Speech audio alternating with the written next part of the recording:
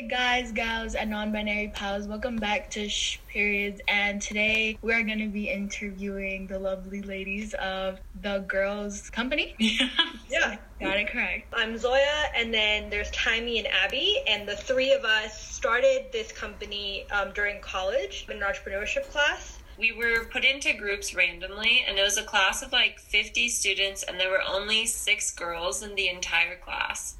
And the three of us were put into a group together, just like we made up half of the girls in the entire class, and we were put into a group together. So we all had different bad experiences with our period, as I think most people have that have a period. So we were like, this is a market that isn't really addressed as much as it should be. And so that's kind of how we decided to focus on periods.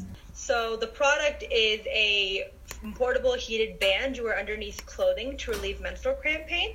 Let me take a it's screenshot basically real like quick. a really, really thin band that goes under your clothes, and you insert hot patches that we put inside the band, and you can wear it under your clothes, and it helps alleviate your cramp pain. The thing that took us by surprise is that there's not really much. When it comes to cramp pain, we found out that 60% of women, or of people who menstruate, have cramp pain. And then of those people, 40% of those people have it so severe that they have to skip work or school, which makes it millions and millions and millions of people. And then if you Google like solutions for cramp pain, you find like eat a banana or do yoga or sit in your bath forever. And we were like, well, these options aren't very good because people actually have to go places or do things. That was really surprising to us that there aren't very many good options. That health industry as a whole hasn't really been explored because a lot of the health companies have been run by men traditionally, but also because it's something that people are really hesitant to talk about. Even when we were going out to talk to people about it, it was, and I'm old, I'm 25, right? And I would go to talk to people around my age and they would say, oh, no one's ever talked to me about this before. I'm like, you're 25, you never told anyone about your cramp pain ever. And so a lot of it is like, we're told that it's shameful and not to talk about it. And as we don't talk about it, less solutions are made because no one knows there's a problem, right? We can relate to that because when we started off our podcast, we were actively shut down by many members of our community because we had female teachers coming up and telling us that polite, well-behaved women don't talk about their periods in public. Ridiculous. We had, the whole reason we made the podcast was because at our school, if you went to the main office and you asked for a pad, you couldn't call it a pad. You had to call it a marshmallow. And if you didn't call it a marshmallow, the registrar wouldn't give you a pad. So you either had to go around using the secret hand signal or asking for marshmallows or just sneaking tampons and pads to each other. And if you got caught, you'd get in trouble. If you bled through your clothes and you had to break dress code to cover it up, you got in trouble. If you asked to go to the bathroom and it was, out of the designated bathroom hours, whatever, you got in trouble. So at one point, at several points in our story, we recorded in a stairwell, in a storage closet, because people were embarrassed by us talking about it. So that was an issue when Razel was in the 8th grade, and it's clearly an issue when you're in college and beyond. The shame and the stigma just persists. Yeah, it was interesting when we were in the class and we would have presentations and we were talking about periods and we were really open about it. But you could just tell that everyone in the class, especially since it was mostly men, they were just so uncomfortable. And it kind of got better as we went along. People became more comfortable with asking us questions and even just talking about it in our class. But yeah, it was really interesting to see that. And do you also remember when you would pass out, because we have prototypes, so we would kind of show it during our presentation, and when they would pass it around, some of them would just try not to touch it. It's just a piece of fabric. It's just fabric. It's tank top or something.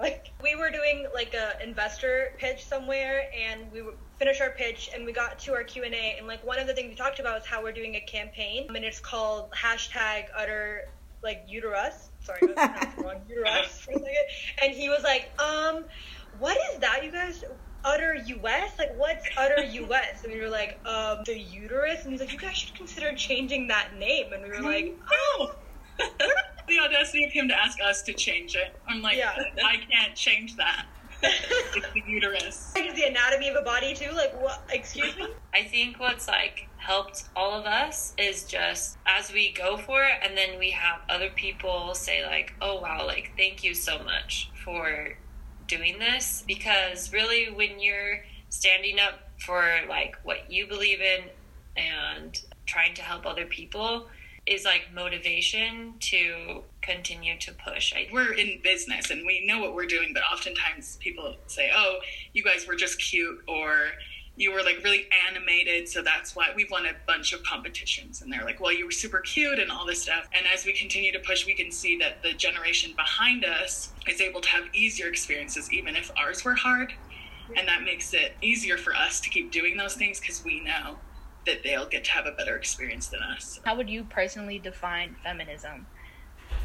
I've had lots of opportunities where women have come up to me and said, I couldn't do that, or women don't do that, or men would come and say like, oh, women aren't supposed to be here at a business class, which is so rude. Feminism for me is imagining a world in which no one has to say, well, I can't do that, or that's not for me, or you don't belong here. My sister's goal, her biggest goal, she's 10, it's to be the only first woman on the NBA. And I want her to feel like the WNBA or whatever other basketball team is just as open for her, you know? So that's kind of my definition. Just not being limited by your gender, doing the same things that like anybody else can, the same opportunities, like the same rights, and just like it not being a limiting factor for anything you want to accomplish. I felt like this when I was younger, and I think this business has helped me with it, but just kind of feeling like, well, I'm not like other girls, or like I'm different, or like I can't be like too feminine or I'll be judged for it. And it's just all of that kind of thinking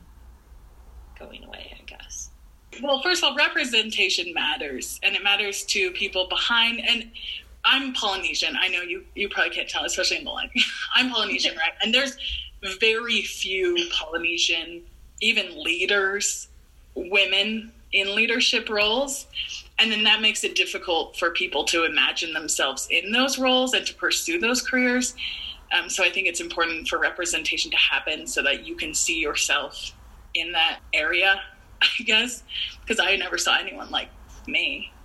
And like that kind of makes it harder to struggle to think that I could do it as well. So that really matters. And then secondly, I think that obviously women have much to offer. The diverse thoughts matter as well. So I'm Pakistani. Like there's so many stats out there that you can probably look up about percentages of women in boards, or like getting investment, or like being CEOs, like whatever top executive positions and stuff. And like it's even the smaller amount if you look at all the groups and stuff. I can't think of really someone big yet that I'm like, oh, like she looks like me and she's where I want to be yet. I want to be up there, or like I want someone that looks like me to be up there. How we were talking about earlier, how there aren't a lot of solutions for period cramps. And I think one of the big reasons is because there aren't a lot of women in these leadership positions. Mm-hmm.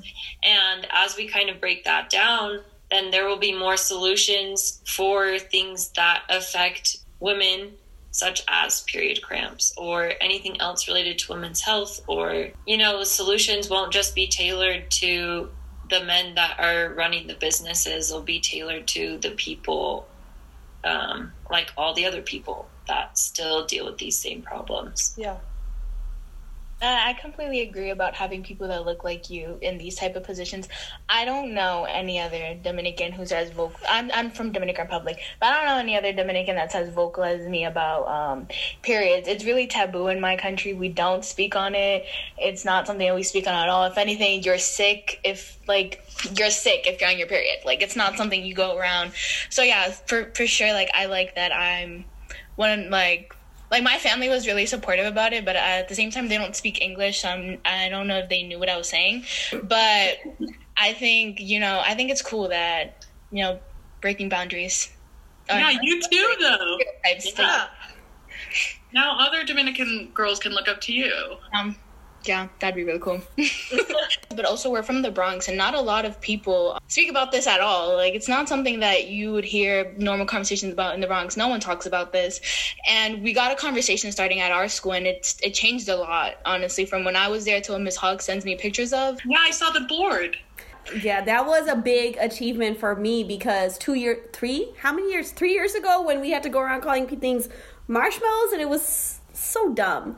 And then after we won NPR, and people were like, oh, wow, like they're onto something. And that, because we won it in April. So when we came back for the school year that year in 2019, our principal's like, we're just going to take that out of the handbook. Like, we're going to take out the code words, the hand signals, the punishments. We're just going to take it out. We're not going to penalize girls for being on their periods. And he started saying we're a period positive school.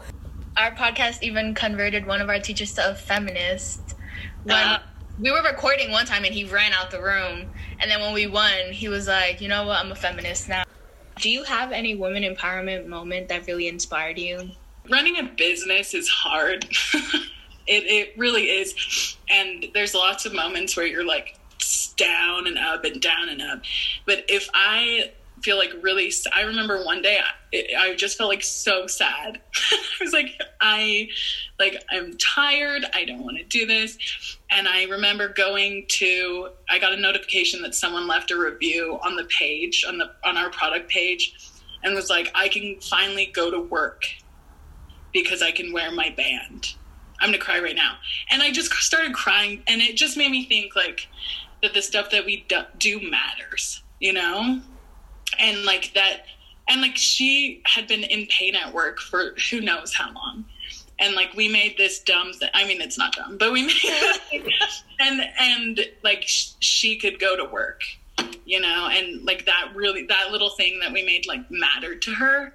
And so stuff like that, like makes the hard moments worth it. And they're just people, like, they don't know that it makes such a difference to us that they write something or post something, but like it really matters to us. But I always think about it. Her little sister came to her one day and was like, Taimi, like, you started a business and now I'm going to start a business. And I just thought that was like so the cutest and most precious thing. And like, I don't know, that's a big thing. Like, I think about it all the time, that if we can inspire like our little sisters, then it's all worth it.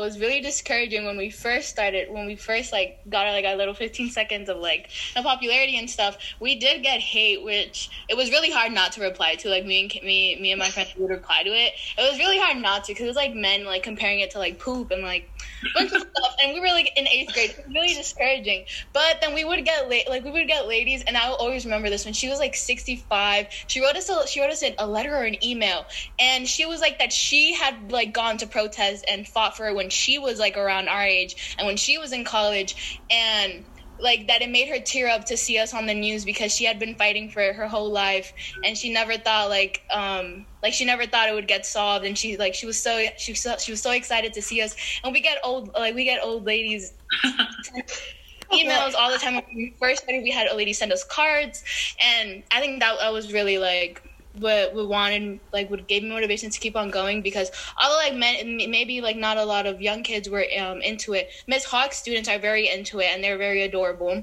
They love me. Yeah, also like another motivation, because I like to know that, like, you know, they kind of think I'm cool. So, And lastly, do you want to plug any social media, any campaigns, your website, your company? Sure. You can follow us on Instagram at thegirls_co and on our website at thegirlsco.com. I was almost in tears listening to y'all. I wish I could be as cool as you.